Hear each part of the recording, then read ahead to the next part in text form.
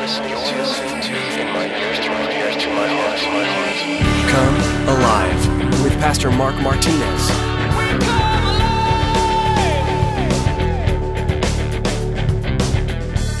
How many of you are willing to dedicate your children to the Lord? Now, again, we have to separate ourselves from this little kid's age and where he's going. But the main goal was for him to serve the Lord. The main goal is for him to serve the Lord. The main goal for you and I as parents is for our children to serve the Lord. And not to be a great banker or oil man or musician. None of that matters.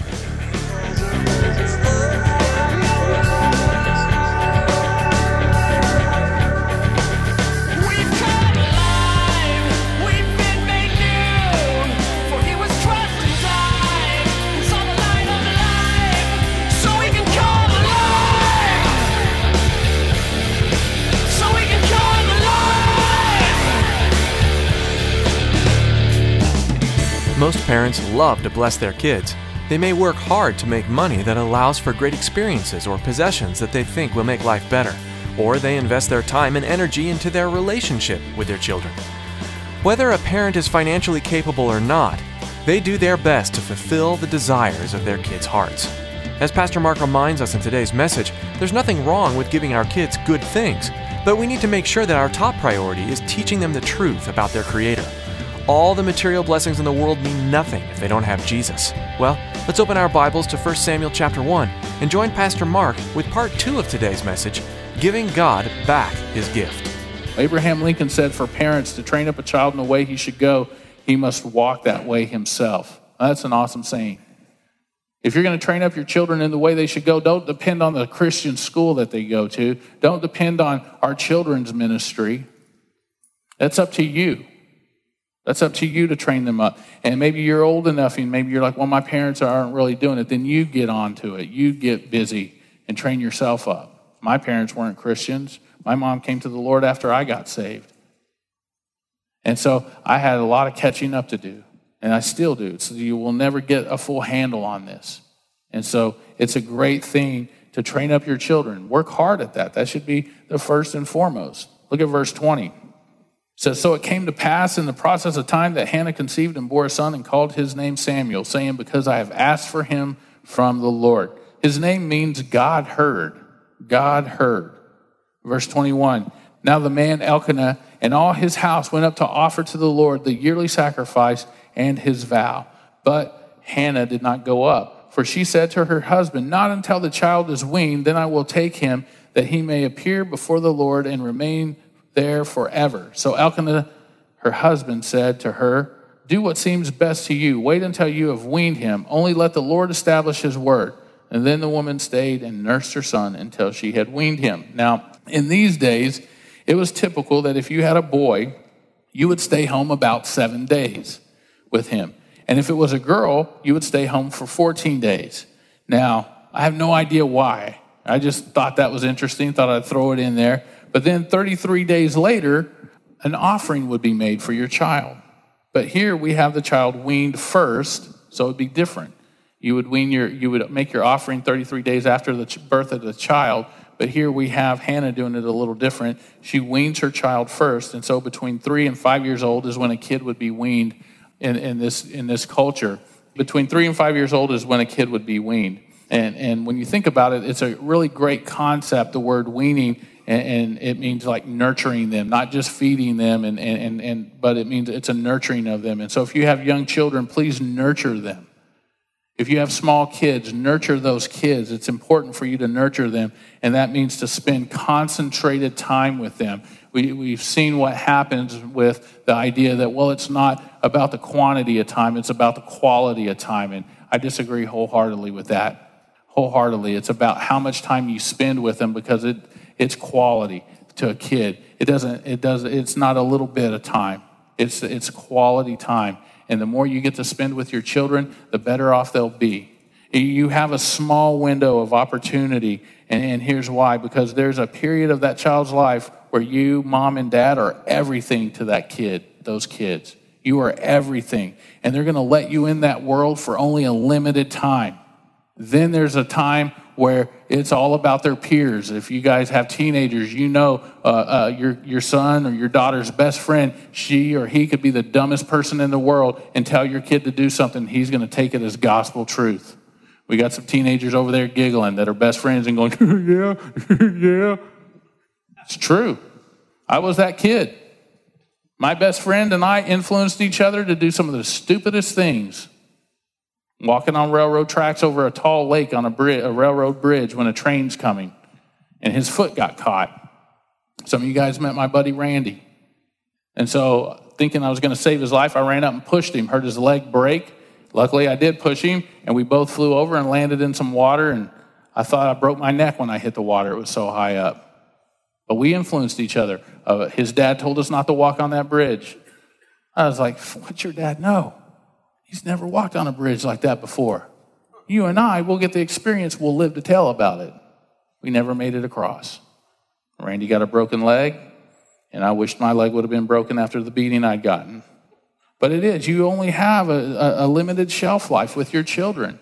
Their peers will become more important. They will begin to listen to their best friends more than you, mom and dad. And even though you know more than their friends, for some weird reason, they still listen. Some of you are like, well, yeah, I'll take a belt to that. It doesn't matter. Doesn't matter a whole lot. They'll change for that moment, but those friends are still there. And you have a limited shelf life to be everything to that kid and train them in the way that they should go, but you got to be walking in that way as well.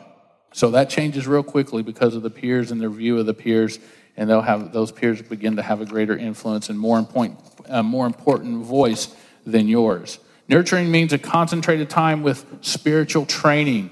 When we see this word weaned in the Hebrews, what it means is it's a nurturing with some spiritual training involved.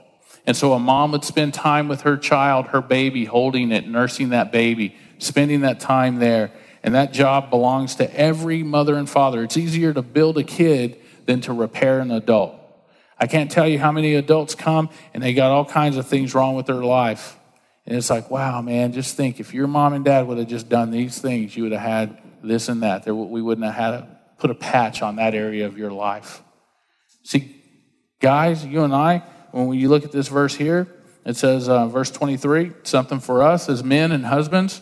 So Elkanah, her husband, said to her, do what seems best to you. Wait until you have weaned him. Only let the Lord establish his word. Here, he said, do what seems best to you, dear. How many of you guys wish you'd learned that early on? Jumping in there and be like, here, well, let me tell you how to fix that, babe. Just one of those things I tell Jess, hey, whatever you think's right. The other day she was like, hey, what do you think about this? And I was like, I don't know. Can we talk about it tomorrow or later? And then it was just one of those things where I'm like, just do whatever seems best. She did. Whatever seems best. Whatever seems best. That's a good thing for us. It's a good answer. Learn that one. Your wife has a question, has a major concern, whatever seems best. You're still responsible for that decision, guys, but whatever seems best. That way it's not all on you all the time. You're like, oh, yeah, well, I made that decision by letting you have it. We learn from it. We move on. Love you. Let's go. Verse 24. Now, when she had weaned him, she took him up with her with 3 bulls, 1 ephah of flour, and a skin of wine, and brought him to the house of the Lord in Shiloh, and the child was young. The year arrives, and so does Hannah.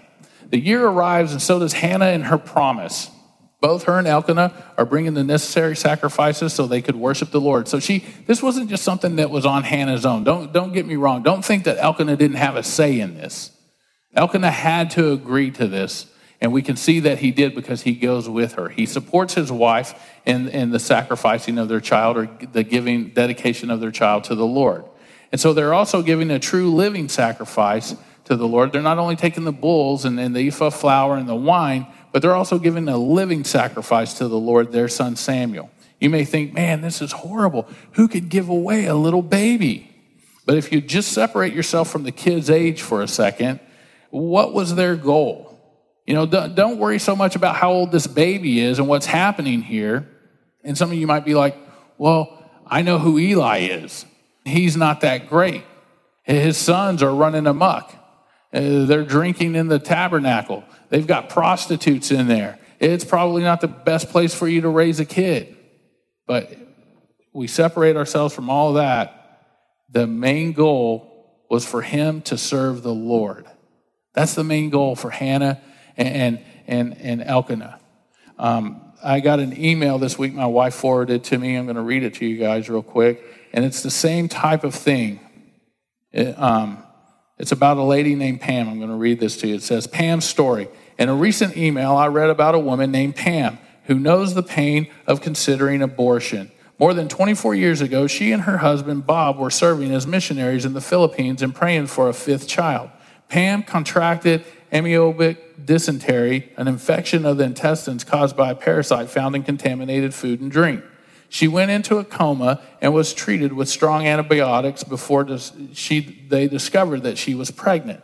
Doctors urged her to abort the baby for her own safety and told her that the medicines had caused irreversible damage to her baby. She refused the abortion and cited her Christian faith as the reason for her hope that her son would be born without the devastating disabilities physicians predicted. Pam said that the doctors didn't think of it as a life. They thought of it as a mass of fetal tissue. While pregnant, Pam nearly lost their baby 4 times, but refused to consider abortion. She recalled making a pledge to God with her husband. If you will give us a son, we'll name him Timothy, and we'll make him a preacher. Pam ultimately had spent the last 2 months of her pregnancy in bed and eventually gave birth to a healthy baby boy August 14th, 1987. Pam's youngest son is indeed a preacher. He preaches in prisons, he makes hospital visits, and he serves with his father's ministry in the Philippines. That's a great story. But let's go further. He also plays football. Pam's son is Tim Tebow, the University of Florida's star quarterback. He became the first sophomore in history to win college football's highest award, the Heisman Trophy. His current role as quarterback of the Denver Broncos has provided an incredible platform for Christian witness. As a result, he is being called the Mile High Messiah. Tim's notoriety and family's inspiring story have given Pam numerous opportunities to speak. So when you think about it, here's a baby that was dedicated to the Lord completely 100% because of a mom's faith in God. How many of you are willing to dedicate your children to the Lord? Now, again, we have to separate ourselves from this little kid's age and where he's going. But the main goal was for him to serve the Lord. The main goal is for him to serve the Lord. The main goal for you and I as parents is for our children to serve the Lord. And not to be a great banker or oil man or musician. None of that matters. Now, to go back to when I asked my guys this morning, what was the most pressing issue, the most important thing in my week, and somebody, where there's a family we're helping that needs a place to stay, and they said, well, why wasn't that it? Because they're saved. Those people are Christians. They have the Lord. That's why. All the other stuff, the spiritual blessings that the Bible talks about that we already have, every spiritual blessing as a Christian, we already have that stuff. Oh, we are so concerned about how much money we're going to make, and if we're going to make ends meet, we lose focus of the real thing, the main thing, and that's the Lord Jesus Christ. And those who don't know him. All that other stuff is just stuff that falls off. It's all going to burn, as I was talking to somebody this morning. This building one day will burn. You can see that it's beginning to rust. Burn and rust. Nothing lasts forever. You and I don't. Neither does the earth. First and second laws of thermodynamics. Everything that's set in motion has a beginning and has an end. It's got to wind down. So we're to serve the Lord. See, he will be loving God and bringing revival to a nation. Loving God and bringing revival to a nation. Back then, at age 13, a son or a daughter was considered to be an adult in the Jewish community. So when you really think about it, he only really served the Lord. You could say, well, couldn't you have waited until he was 13? And when he's 18, he's out on his own. Well, that's 5 years. And at 3 and 5, so, he's just got about 10 years to hang out there. And obviously his mom would come and visit because we do read that she brings him stuff. Well, we don't read that she goes weekly, but she may have. She might have gone a couple of times a month. But so his responsibility was laying on his shoulders at an early age. His mom and dad dedicated him to the Lord. And the people around them treated them, those 13-year-old kids, boys and girls, as adults. The kids grew up back then very young and a lot faster. And Samuel grew up dedicated to a life of service for the Lord. What about you? Are you dedicated to a life of service for the Lord? You can say, well, Mark, you're a pastor. That's what you're supposed to do. That's your calling. No. I'm like you. I'm a Christian first. Are you dedicated to a life of service to the Lord? How do you serve the Lord in your own home? How do you serve the Lord in your own neighborhood, in your own community? How do you serve the Lord at work, in the workplace? How do you serve the Lord to your wife? Are you being that example to the people that live around you? Our marriages and our families are supposed to be mini churches as Christians inside the neighborhoods that we live in. And so, again, are we dedicated to a service of life to the Lord? Are we giving our life over to the Lord for service? Or are we asking him, well, you know what? This is what I need from you, like a grocery list. Look at verse 25. And then they slaughtered a bull and brought the child to Eli. And she said, oh, my Lord, as your soul lives, my Lord, I am the woman who stood by you here praying to the Lord. For this child I prayed, and the Lord has granted me my petition, which I asked of him. Therefore, I also have lent him to the Lord. As long as he lives, he shall be lent to the Lord. So they worship the Lord there. I wonder if there was concern with, again, leaving him with Levi. But, the way I look at it, I think there probably wasn't a whole lot because Hannah trusted in God. Hannah trusted in God for everything. And so she knew that only the Lord could provide for her son and for them as a family. So do you trust in the Lord to protect your children? Do you think about it? When you send them away to school, when you send them out to play with their friends, do we trust in the Lord? And so knowing how this kid grows up, I don't think there was a huge concern, but I'm sure that they had more faith in the Lord than they had in Eli. They knew that the Lord would preserve him from the pollution of Eli's sons' lives, and they'd obviously be around this little boy. And so sometimes, we worry about who our children hang out with because, they could be peer pressure. It could lead them in the wrong direction. But you know what? Maybe your children need to be hanging out with those kids to lead them to the Lord. Are your kids the peer pressure? Or what are we raising? Are we raising cowards, or are we raising kids that go out there and say, hey, you know what? Though I may be a little intimidated by this kid, I want to be the intimidator. I want to show them that it's the Lord. And that's our prayer for my son Asa and for my daughter Elia, is that every day that any kid that they bump into, that they're telling them about Jesus, that they're talking about Jesus. When those kids are at the house, that they're talking about, and I've heard my son do it a couple of times with some older kids in the neighborhood. And he's asked them, where do you go to church? And they're like, oh, well, sometimes we get to go. He goes, why don't you go every Sunday? You can go with us. We'll give you a ride. Right, Dad? And I'm like, sure. Show up. Are they being influenced by other kids, or are they being influenced? Are they the influencer? So do we trust in the Lord to protect our children? Samuel's destined to be Israel's prophet who guides God's people through a critical epic, and he's going to be God's specially chosen instrument for a major task in redemptive history. And we could say that the direction and the strength of a nation is derived from the integrity of the homes and the parents that live in them. Think about our own nation. Think about where we've gone, where we've gotten a little compromised in certain areas of certain things and where we're at now as a nation. Well, what are we allowing in? We've become very liberal. I was talking to a friend that was my translator in Africa, and he was telling me, he goes, man, I can't believe the downfall and slide of America in the last 15 years. And he's looking at it from the other side of the ocean. Now, this is a guy that we went to be missionaries to, and he was like, man, and he was kind of joking around, but I told him, I said, send them. He goes, we're going to send missionaries to your city, Katy. I go, we need them. We may need them even in this church. Because, if there's any kind of carnal Christianity, it's like that needs to be put aside. And that's where the problem lies. See, Eli, the priest Eli, he had a very religious home. He had a religious home that was godless.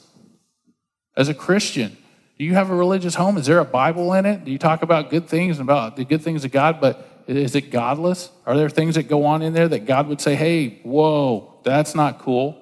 I think about this. If God showed up at your house, if Jesus knocked on the door and said, can I come in? How many of us would be like, in a minute, I just kind of want to straighten up a little bit before you walk in. Start hiding things. How many of us would do that? Be like, come on in. You just walk in, I have nothing to hide. There's stuff in here that I know is not perfect. You know, anybody that has kids know you can clean the house and it gets messy again. You can clean the house. So you tend to invite people over that have kids because they kind of look at the mess and they're like, oh, dude, that's cool. Don't worry about it. It's all right. People who don't have kids and who are neat freaks are just like, don't let those children touch anything in my house. We took our kids to a place that was like that. A lady was very concerned that my son Asa was going to touch something. I was like, Asa, get over here. And I so badly wanted him to touch stuff just so I could see her reaction, but I wanted to be polite. You know, do we have these religious homes that are godless? Or do we have a home like Hannah and Elkanah, a godly home that had a relationship where they gave young Samuel their best? They gave young Samuel their very, very best. They gave Samuel their God. Are you giving your children your God? And is that your best? The one true mighty God? Or are you passing your children down to an idol? You handing them an idol. Are they seeing you worship money, worship prosperity, worship big houses, nice cars? What do they worship? What do you worship? See, they gave Samuel their very best, the Most High God, the Lord of hosts. And then they gave God back his precious gift, their son Samuel. A mom and dad who had, it seems, the means and a lot of stuff, but they gave back Samuel back to God. Look at verse 1 in chapter 2. It says, and Hannah prayed and said, my heart rejoices in the Lord. My horn is exalted in the Lord. I smile at my enemies because I rejoice in your salvation. After Hannah left her son with Eli, she could have walked off, had a good cry, but instead of sadness, there was a song. Instead of sadness and a heavy heart, there was a song of praise, knowing that her son is with the Lord. And so here is where, you know, when you think about this song of praise to the Lord and you read this song and we break it down a little bit, you're like, whoa, man, this is amazing. This woman is amazing. I want this type of heart to worship the Lord when those things happen. See, the unbeliever or the believer with little faith does not understand the relationship between a sacrifice and a song, and how the people of God can sing their way into sacrifice and sacrifice their way into singing. A lot of unbelievers don't get it. They're just all like, what? I mean, what is this nonsense going on? Well, here's the deal. When in those days when you went, like they were at the temple and they did the burnt offering, when they did that burnt offering, there was a song that was given over to the Lord. A song to the Lord began also as that burnt offering was put upon the altar. And Jesus, before he went into the garden where he would be arrested, Jesus did what with his disciples? It says they sang. They sang before the sacrifice of himself. Paul and Silas sang after they had been beaten and humiliated. And that's hard to do. I mean, when you think about it, to me, that's like, I think it might be easier to sing before. But they sang after they'd been beaten and humiliated. And frequently in the Psalms, you see David singing praises to God in the midst of a difficult situation.